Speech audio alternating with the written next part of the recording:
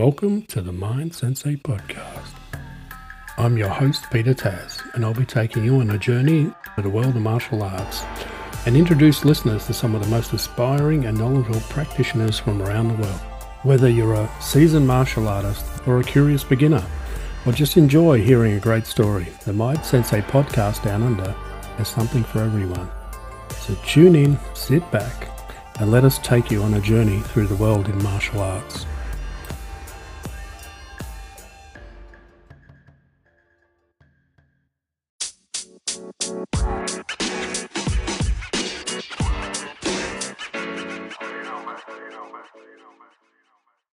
Welcome, dear listeners, to another enlightening episode of the Mind Sensei Podcast. I'm your host, Peter Taz, and today we have a true martial arts legend in our midst. In a very special two-part interview, we'll be delving deep into the extraordinary journey of Master Doreen DiRienzo. We embark on a truly exceptional journey.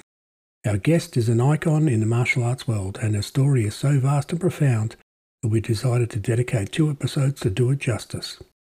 In part 1 of this captivating tale, we introduce you to a martial arts legend who began her journey back in April of 1973. From those early days, she has not only earned the esteemed rank of 10th degree black belt in Ed Parker's American Kempo Karate, but also has shattered barriers as one of the first female 10th degree senior masters. Our guest journey is deeply intertwined with the history of Kempo. Having been a personal student of Senior Grandmaster Edmund Parker until his passing in 1990, today she continues to inspire us as a student of Grandmaster Gilbert Velez. Doreen DiRienzo, as one of the co-founders of Kempo International, has left an indelible mark on the martial arts landscape. Her teachings have reached far and beyond the shores of her homeland, with seminars and workshops conducted throughout Europe, Canada, Mexico and Chile. Her story doesn't stop at the dojo. Mrs. DiRienzo's commitment to education led her to earn a bachelor's degree in physical education from Northeast University. Unable to find a teaching job, she took matters into her own hands and founded Revere Karate Academy, which has since impacted the lives of over 35,000 students. Part 1 of our conversation with Senior Master Doreen DiRienzo will delve into her early years, her incredible journey throughout the martial arts world, and her experiences as a pioneer in the champion of women in martial arts. So fasten your seatbelts, be prepared to be inspired, because this is only the beginning of an epic tale of martial arts mastery and the indomitable spirit of one incredible individual. Welcome to part 1 of our conversation with extraordinary Senior Master Doreen DiRienzo on the Mind Sensei Podcast. So sit back, relax, and join me in welcoming Senior Master Doreen DiRienzo on his captivating episode of the Mind Sensei Podcast.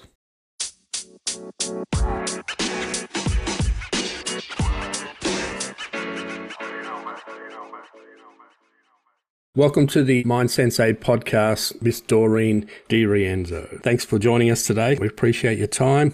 I've got a lot of listeners that are very interested in hearing your journey.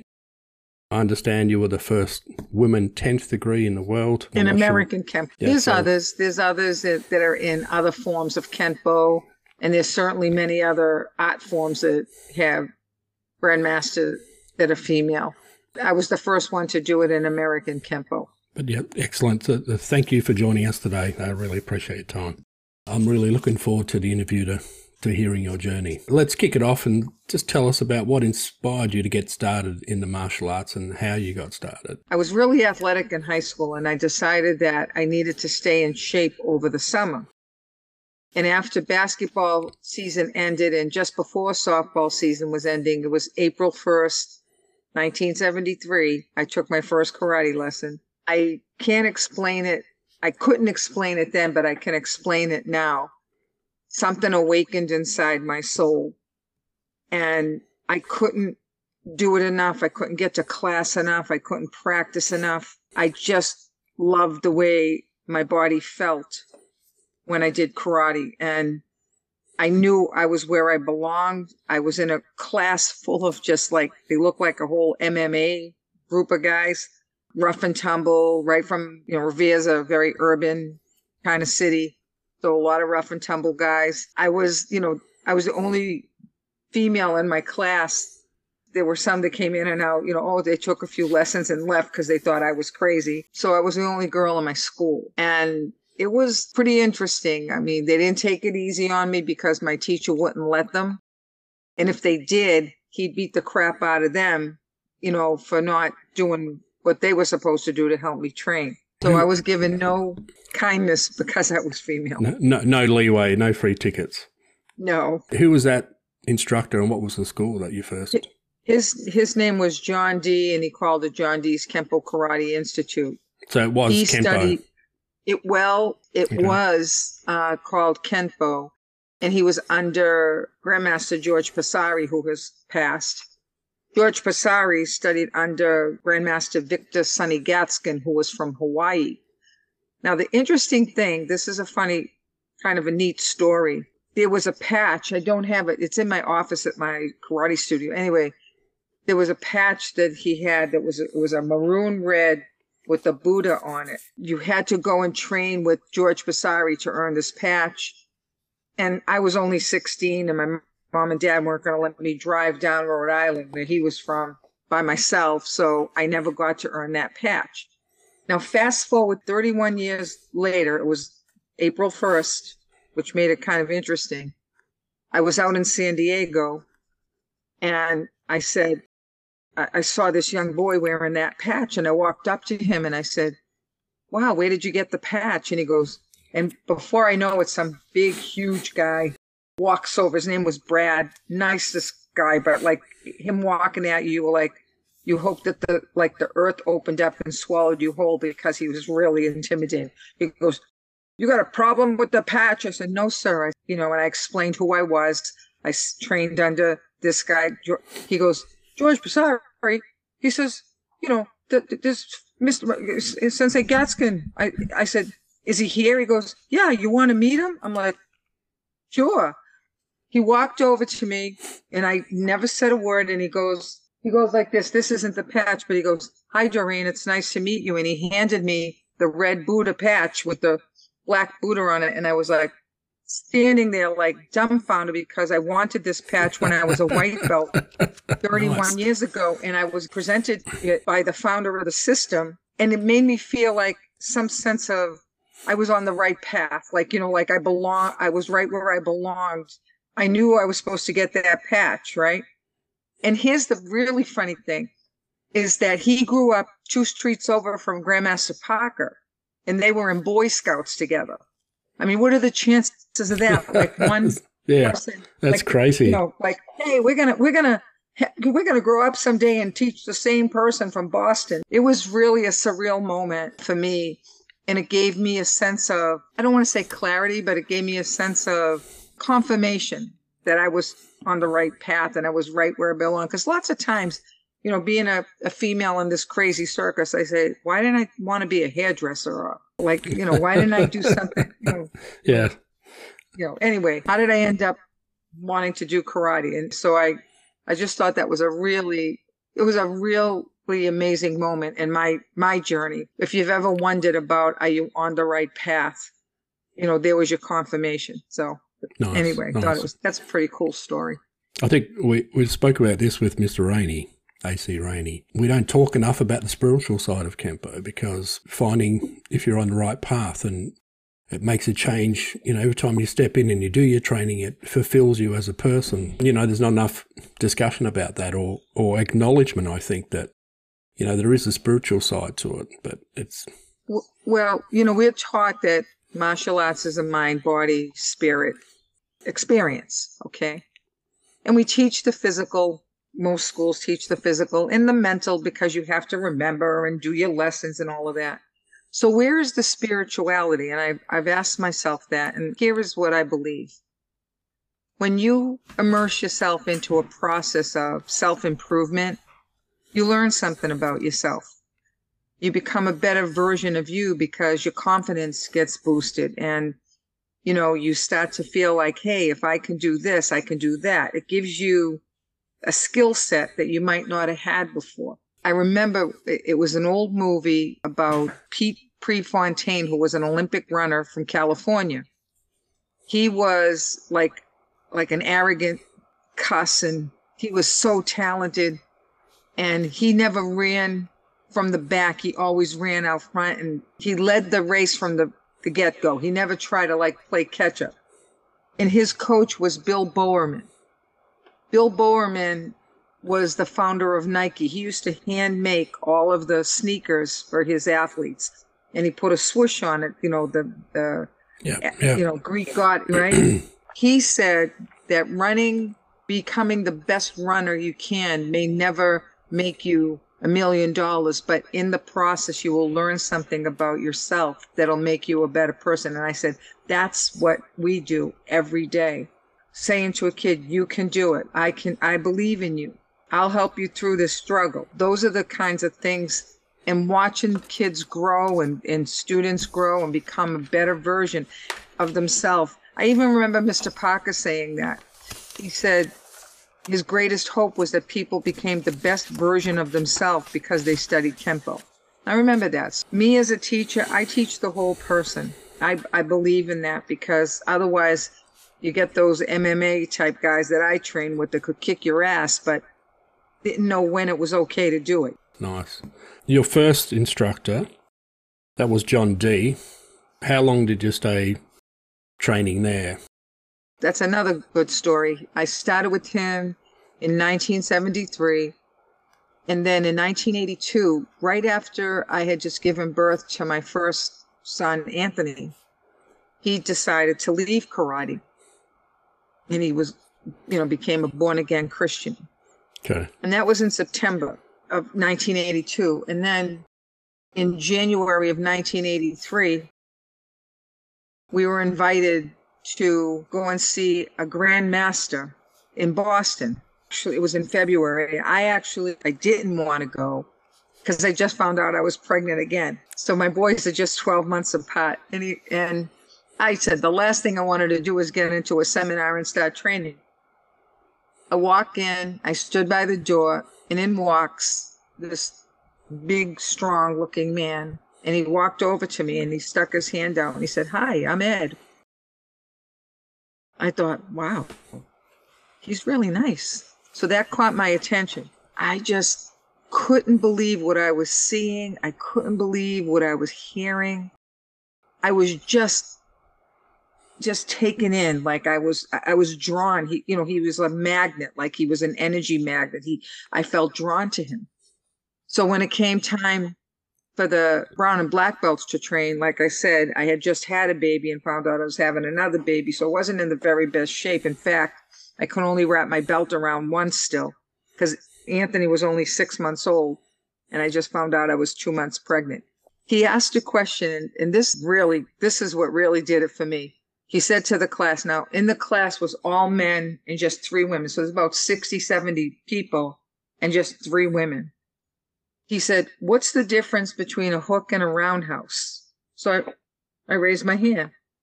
And he said, "Yes." And I don't know if you ever saw him, but he had this way of his eyebrows would kind of jut out of his head. And he put his eyebrows down and he looked at me and said, "Yes." And I said, "Well, a roundhouse hits you on the way out and a hook hits you on the way back." I didn't have the language about the apex of the circle and all of that, but I knew from having studied kinesiology, right? Yep. And he put the chalk down and he walked over to me. I went, oh my God, he's going to hit me. I hope someone told him I'm pregnant. And he walks over and goes, "You are absolutely correct." And he looked at the room. He goes, "You men black belts going to let this female show you up?" Oh my. I was like, all my guys were like, "Oh, that's our teacher." They were so proud that I knew the answer. And all the other guys were like, "How did you know that? How did you know that?" And I'm like, but I felt like he had a language, and this is true. He had a language as a way to communicate the things that we physically could do. He had a way to verbally communicate it instead of go like this, go like this. There was a way to explain it. Yeah. And I was just so drawn to it. I just couldn't wait. And I was grateful. I was married, like I said, at the time. And, he accepted my ex-husband and I, Tony Cogliandro, and myself as students. And we became his students in 1983. Nice. And I was very honored. he let me come out to his schools out in California, and I studied with Barbara Hale.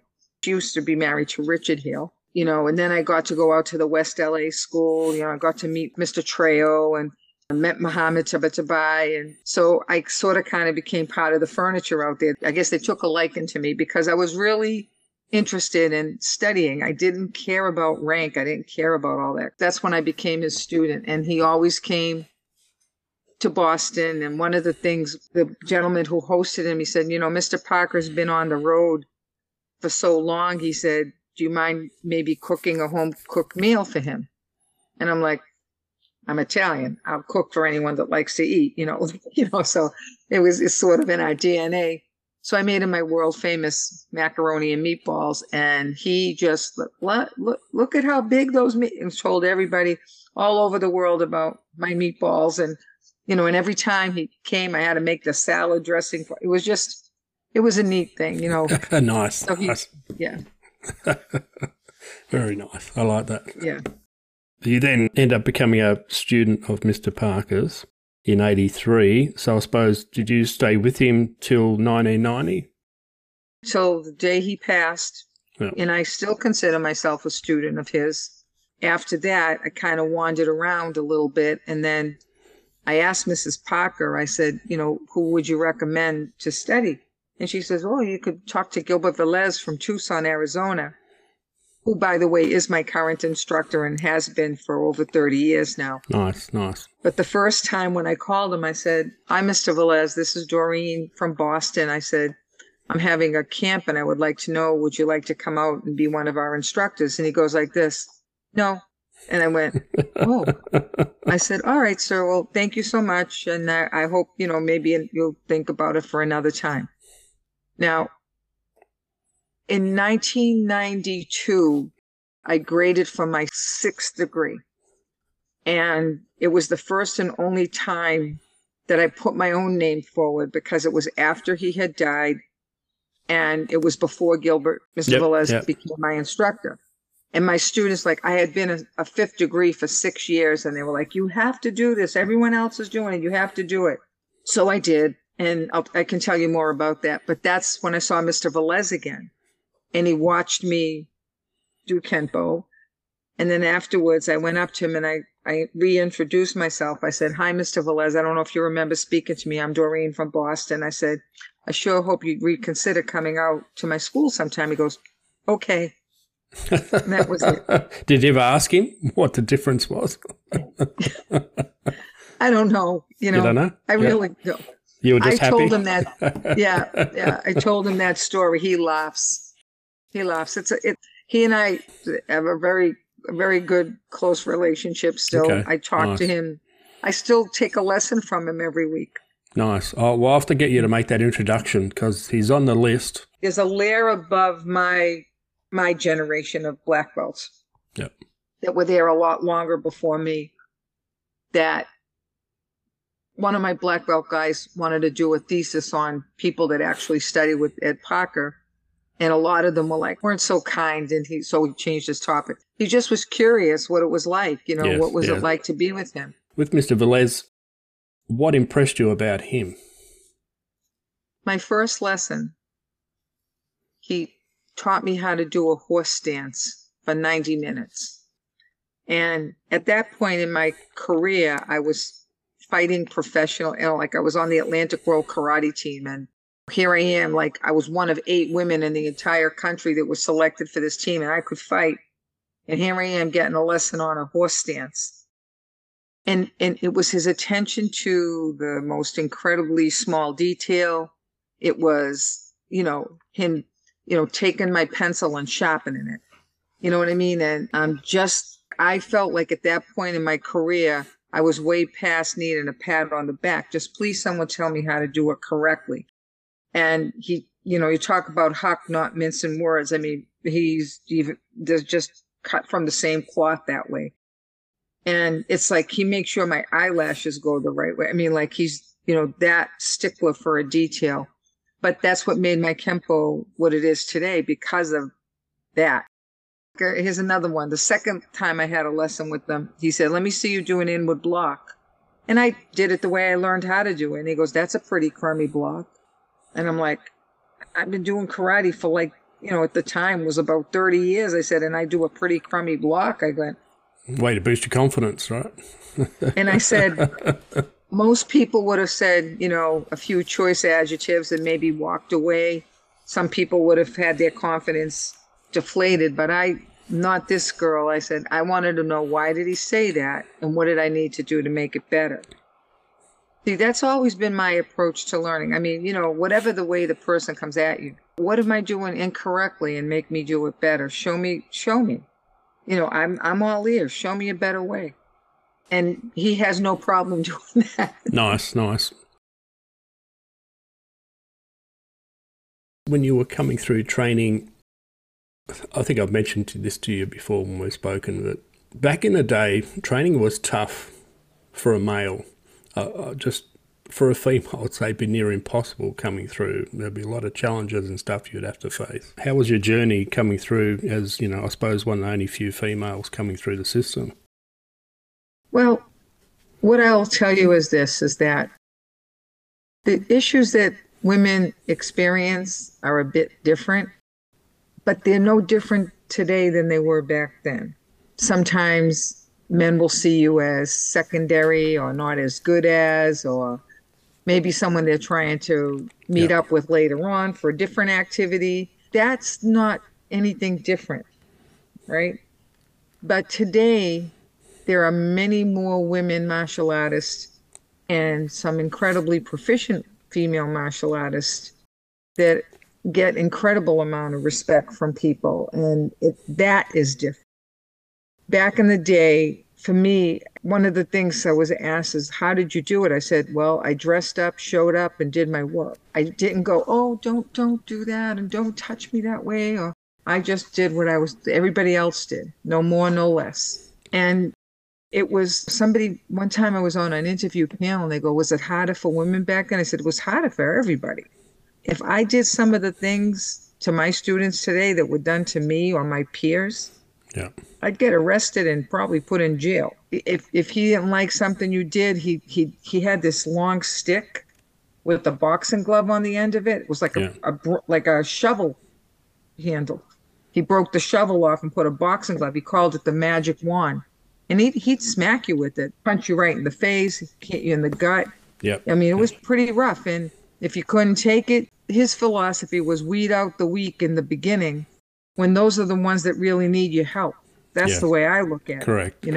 We're not training people for the militia, when they're not going out into the military, and there's a different kind of training experience, places for people that are, you know what I mean? Today's karate studios are more family based, and the kids, there's like a ton of kids in your school, and very few grow up to be martial artists. You got a lot of karate students. But back then, I would say the hardest thing was if you did something better than a guy, the next time they would try to make you look stupid or try to hurt you so that they could prove that they were better than you. Well, God put me in a pretty large, strong body, so that wasn't as easy a task in my case. I could dish it out just as much as I could receive it. So I was grateful for that. Looking back, I just did what I thought was right, and I worked my butt off. There was nothing magical about me being a 16-year-old girl with little ponytails on the side of my head. It was just, I loved it. I couldn't wait to get there, and I did what everybody else did. And that's what I think separated me from other women that might have come into school that were looking for activity off the mat. You know what I mean? Yeah, I do. Yeah. And then, just to be clear, I, like a lot of young girls, experienced the unkindnesses that a young girl could experience at the hands of people in the class, that maybe the instructor. And in my travels, I've gotten to hear a lot of stories. A lot of women share their stories. One woman actually, she told me her first instructor said to her, you can earn your brown belt the easy way or the hard way. So a lot of women were put in that position. You can't do that today. They'll call the police. It's just back then, one woman came to me and she said, I was told if I sleep with the master instructor, I would get promoted. A lot of stuff that went on. It's unfortunate. It's just an unfortunate thing. But that kind of stuff is no different. It's just, Yeah. it's handled a little bit different. That sort of culture, I mean, they say that the fish rots from the head down, right? So Right.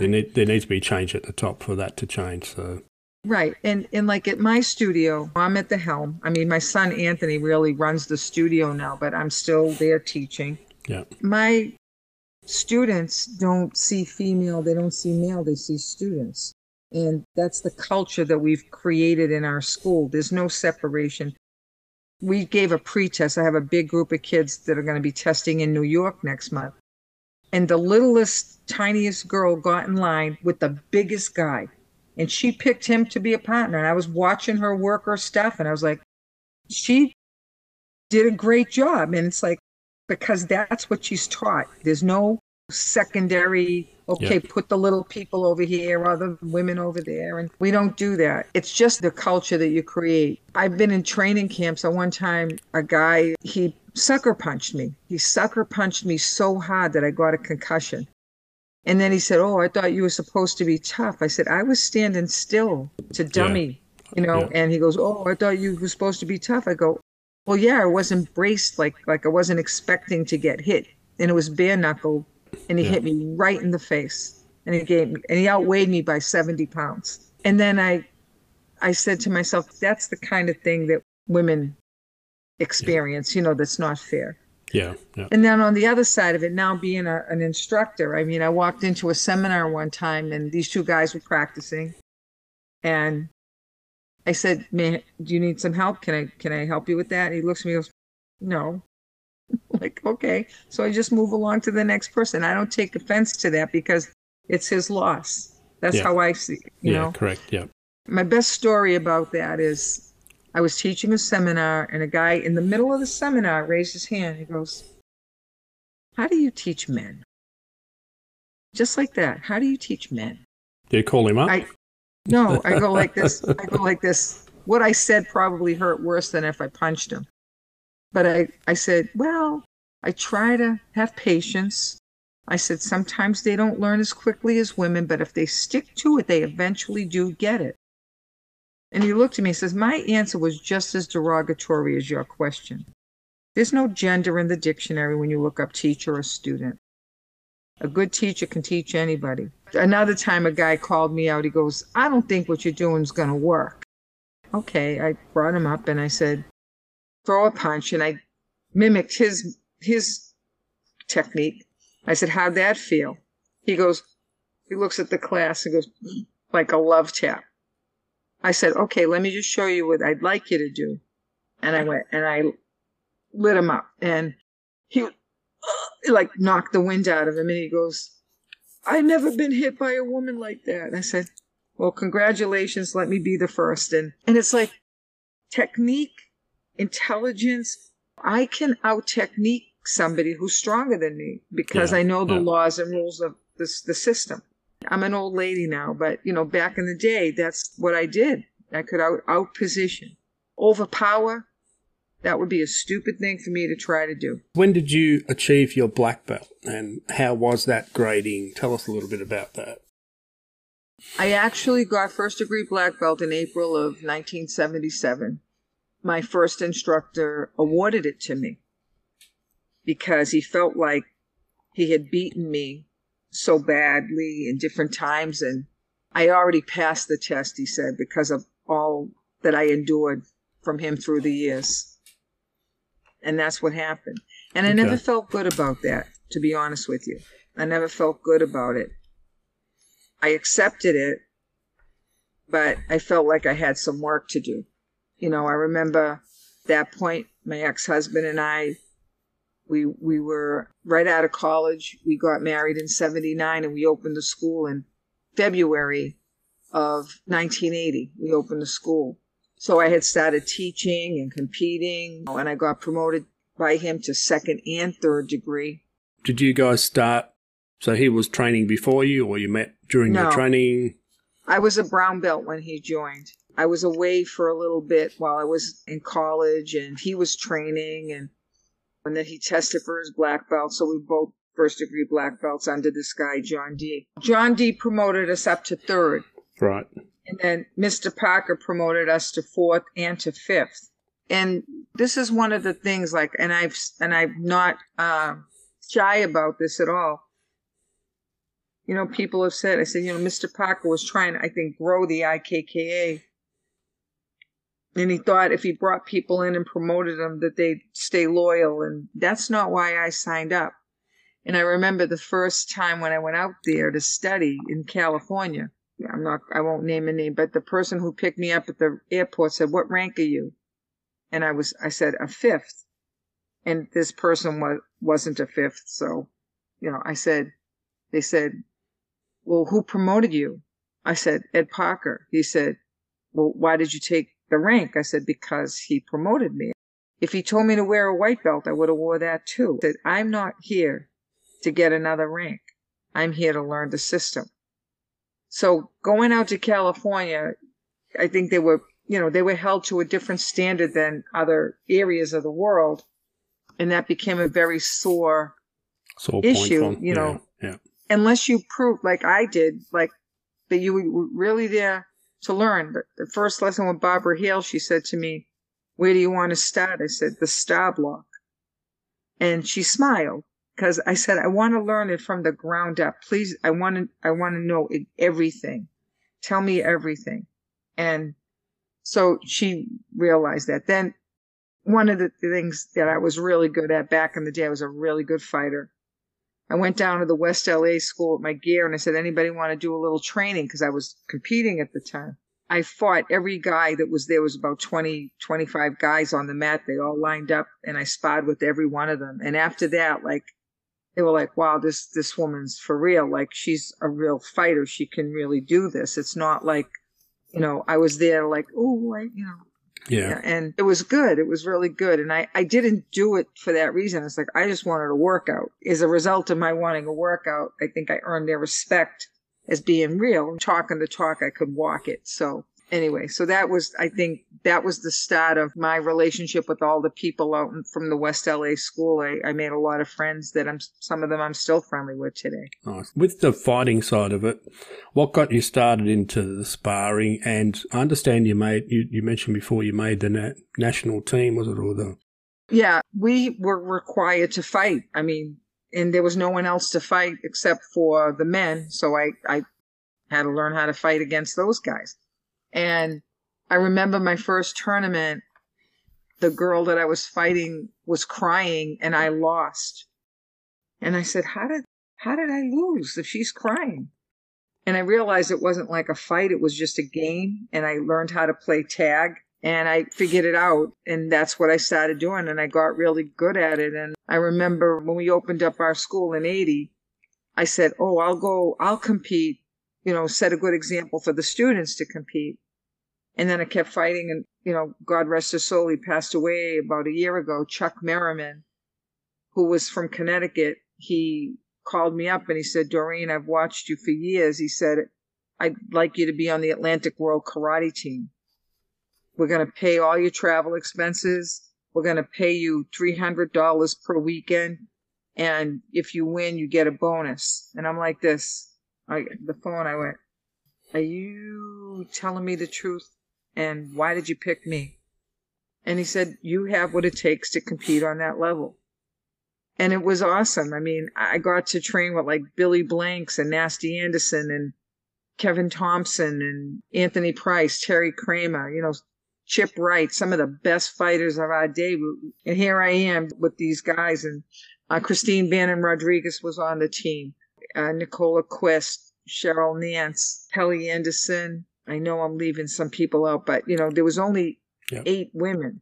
It was like the most fun training with those people. Like my favorite memory is going to the training camps. I mean, we were dead dog tired, but it was like the best fighting ever. It was awesome. It was really awesome to train like that. I remember the first camp, I came home, I sweated so much, my black belt was soaking wet. That's pretty intense. Yeah. So did you win any world titles or anything like that at all? Or? I won my share of, you know, first places. They didn't really have women's grands so much back then, but I did win a few. When they started having it. It was the lightweight versus the heavyweight. I did win a few, and I won a few times out in California at the internationals. The sad part for me that happened when I did get picked for the Atlantic team, my ex, he had just left. So it was like he left and I got called up for the Atlantic team. So my mental strength wasn't great at that time. Yeah. And I wasn't at my best. I really wasn't at my best with that kind of an opportunity. I just was not at my best. And I tried my heart out, but for 2 years I was on the team. It was awesome, but I wasn't at my best. I will tell you the truth. I really wasn't. But I did learn a lot, and I got the great experiences, and I got to travel, and it was really something. It was an amazing experience. Nice. So tell us a little bit about your school there and your lineage and how long you've been there. I understand you had a school forever. We opened the school in February of 1980, so we're there 43 years. And for me, I celebrated my 50th year in martial arts this year. So that's Revere Karate, is that what it's called? It's Revere Karate Academy. The city I live in is Revere, so we made it simple. Probably taught about 35,000 students throughout the years. And it's just been pretty amazing for me. It's like I don't feel like I've been teaching for 43 years. It's like I can't even imagine that I have been. It's just crazy, when I think about it. All the people that I've seen and taught and lives I've had a chance to be a part of. It's just, for me, after all these years, people say, how can you still teach? I said, it still lights up my heart when I see a little kid get it. Or the cutest thing happened the other day, a little boy, very inquisitive little guy, he's only probably about 8 or 9. He said, Mrs. C, why am I doing this right now? It was a twisted twig. And I said, well, every technique is a piece of a fight. If you learn enough pieces, you can put together a whole fight. And then, in fact, you can kind of pick which pieces you want to use and when you want to use them. He goes, it's just like Legos. I was like, gold. It was beautiful. Yeah. I said, exactly right. I said, you make the picture on the box, which is how the technique goes, and then you can kind of rearrange it whichever way you want. He goes, exactly. It was a beautiful moment, like this little 9-year-old kid understood about the equation formula. I was like, oh my God, it was adorable. Yeah. And I say, that's the lesson. Then sometimes you want to take the picture from this box, the picture from that box, and you mix it up a little bit.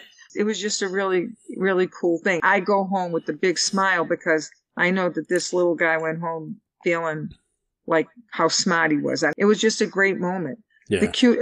Another cute little thing. I had 4 little yellow belts. Okay, I was teaching them mace of aggression. And okay, the person's going to grab you. You're going to grab them. What's that called? All 4 of them. A pin.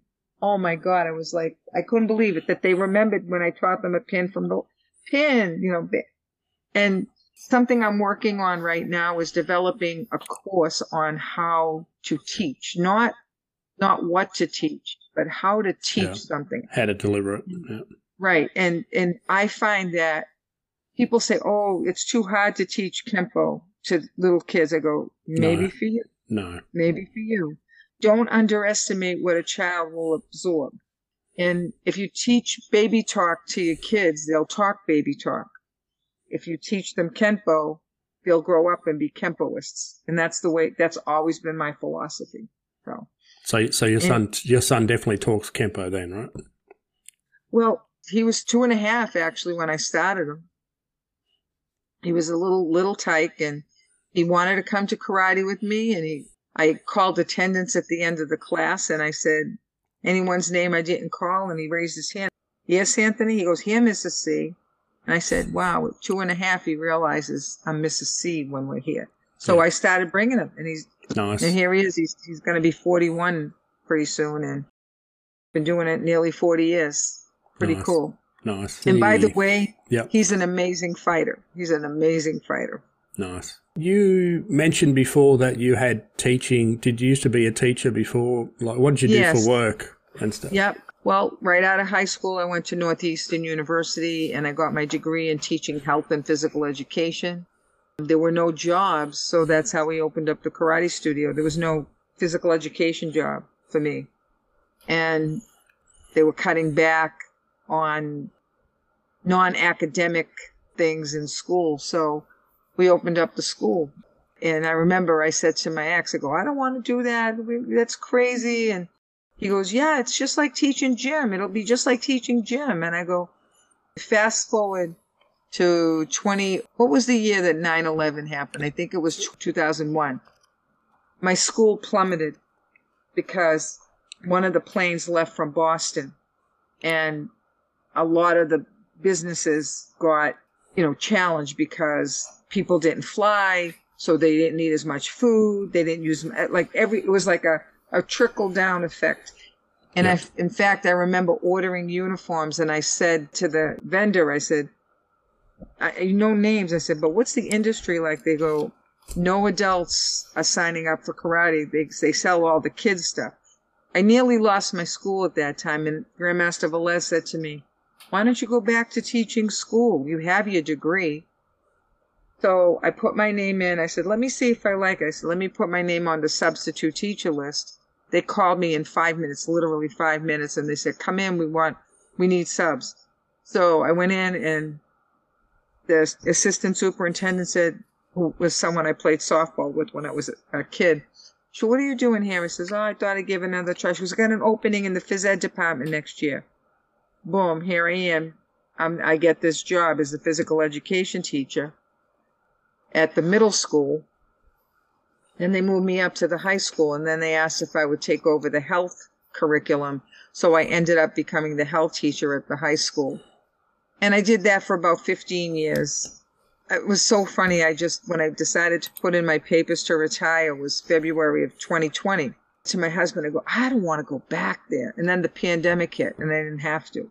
It was like I had to do remote learning and all of that for the remainder of the school year. But I retired in 2020. Never realized that I was going to have to work this hard at the karate studio again, because my school at that time was humming. It was great. I went from 220 students to 16 on Zoom. Yeah, same. Thank God we had such a strong first quarter that it carried us through. Then I was able to get some of the government aid and all of that, kept the school going. I remember when we got up to 30 students, I was so excited. But now we're back where we were. So we're doing really good again, thank God. Nice. But the interesting thing is, like, people that would have been coming up being assistant instructors, we don't have that many, because if you think back, it's 2023 now. So those people that would have started in 2020 would now be like green, brown, like your assistant instructor. We don't have that many. Yeah.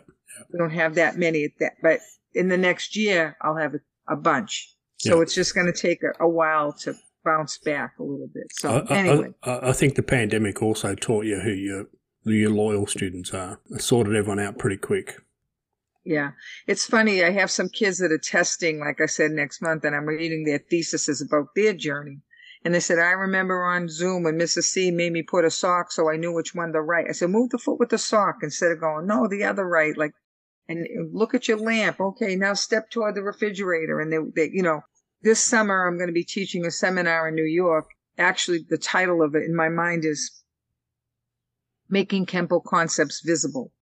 And I came up with the idea because how do you do that when you're teaching on Zoom? I can teach you long form 6 on Zoom because I know how to do that now. I always thought I was a really good teacher. I became an even better teacher because of having to adapt to a new format. So yeah, it's like you're teaching on the mat.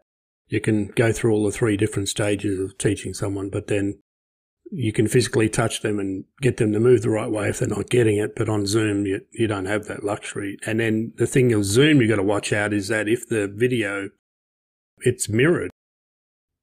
Right. So I can do every technique in the system on both sides of my body now. Yeah. So much that I don't remember the book version. I don't remember which hand starts the book version sometimes. Yeah. Yeah, and I have one of my kids will go, Mrs. C, it's the other side. I go, oh boy, so it's kind of funny. Nice. They know, because I was doing it. I go, okay, if I do this, they're doing delayed sword, I would use my left hand and every other technique like that. Yeah. So have you studied any other martial arts at all? Not really. I did a little bit of few classes in Systema, very few. I wouldn't say that I know anything about Systema. I really liked it. I was first introduced to it by my friend Martin Wheeler, who's an amazing Systema practitioner. I've already interviewed Martin. He's up after AC, I think. He's awesome. He's awesome. I'd noticed as your logo, black and white picture. Is it the school logo? Oh, that's the Karate Studio emblem. Yeah, that's our Karate Studio emblem. Is that the Revere Karate Academy? So what is that? So, well, we picked the eagle because because we're in America, and the 3 lightning bolts because that was from my first teacher, Mind, Body, Spirit.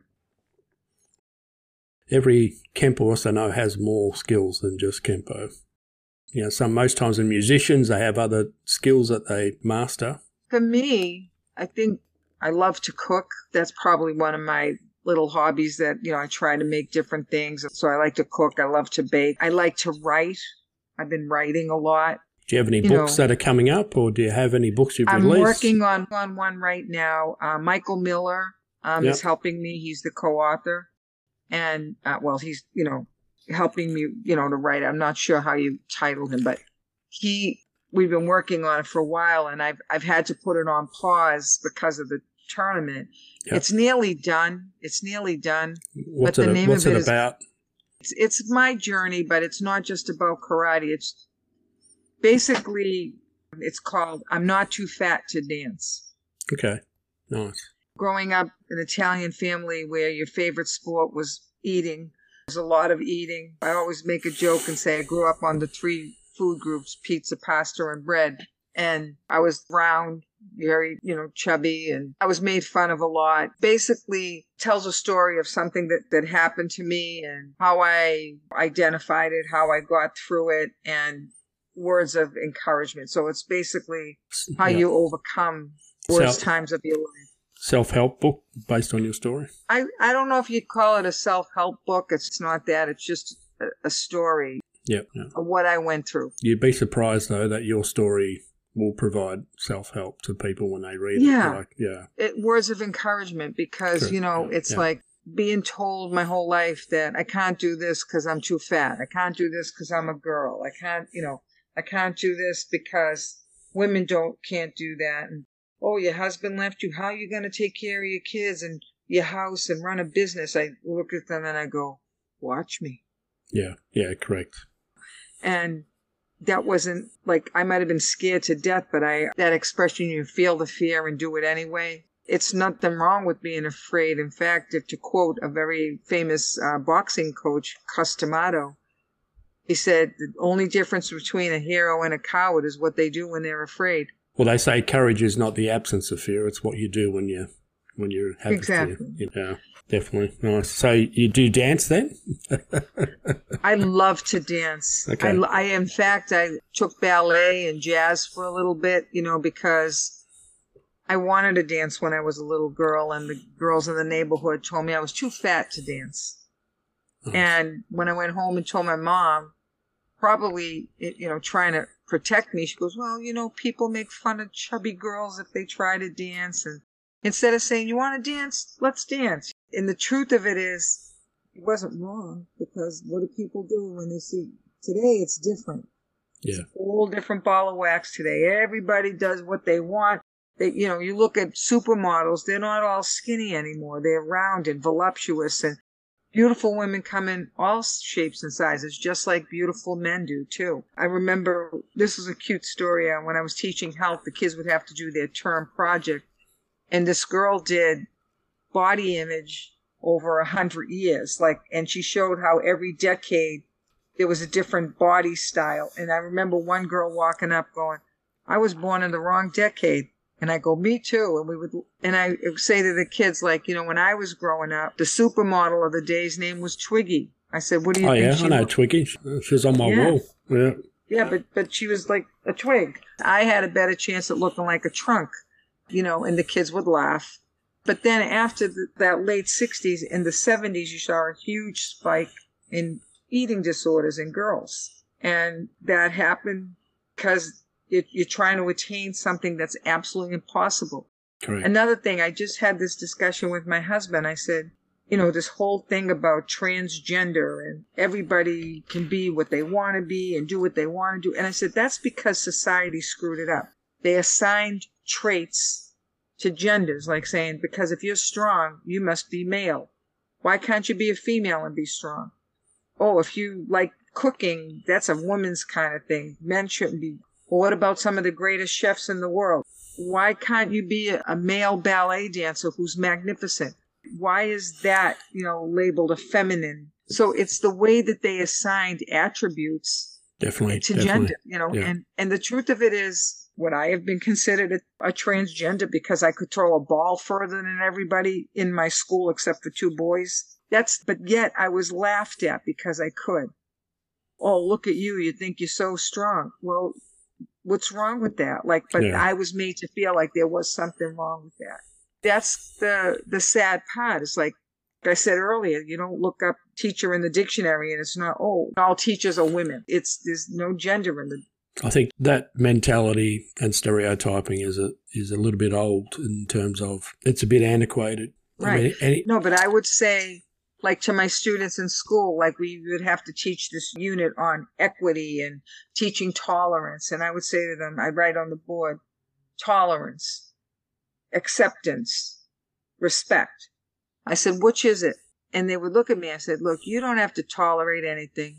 You don't have to accept anything, but you do have to respect a person's right to live their life the way they choose, how they pray, how they worship, what customs they follow. I said, that's a person's prerogative. As long as it doesn't interfere with the way you live, you have to respect their right to live in their own way. Correct. And that's it. It's like that simple. Like, why make it like there's always this and always this one? And they always like to complicate it, don't they, with all different terms. They've complicated it. It's all about respect.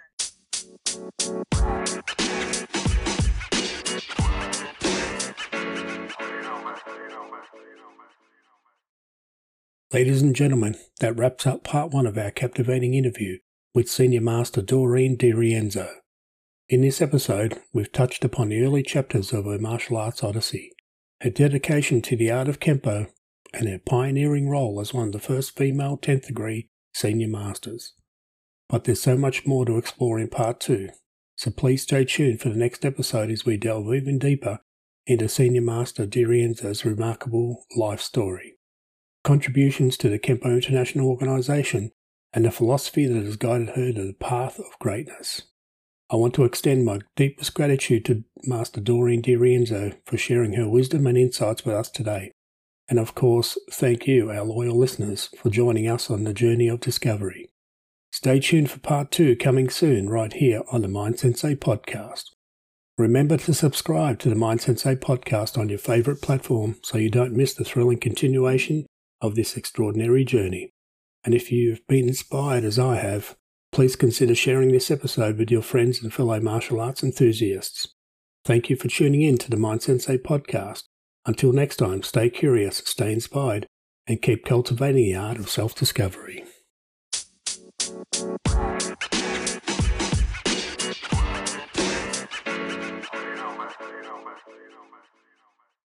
And for those of you wishing to reach out to Master Doreen DiRienzo, she can be contacted at Revere Karate Academy, 351 Revere Street, Revere, Massachusetts, United States.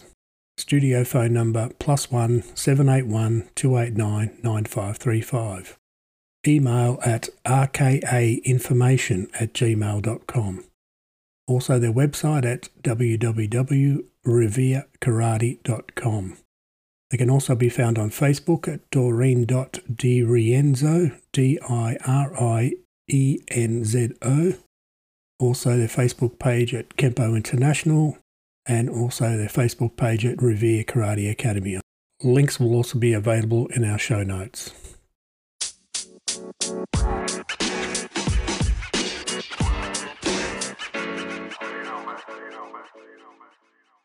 I'm your host Peter Taz, and you've tuned in to the Mind Sensei podcast from Down Under.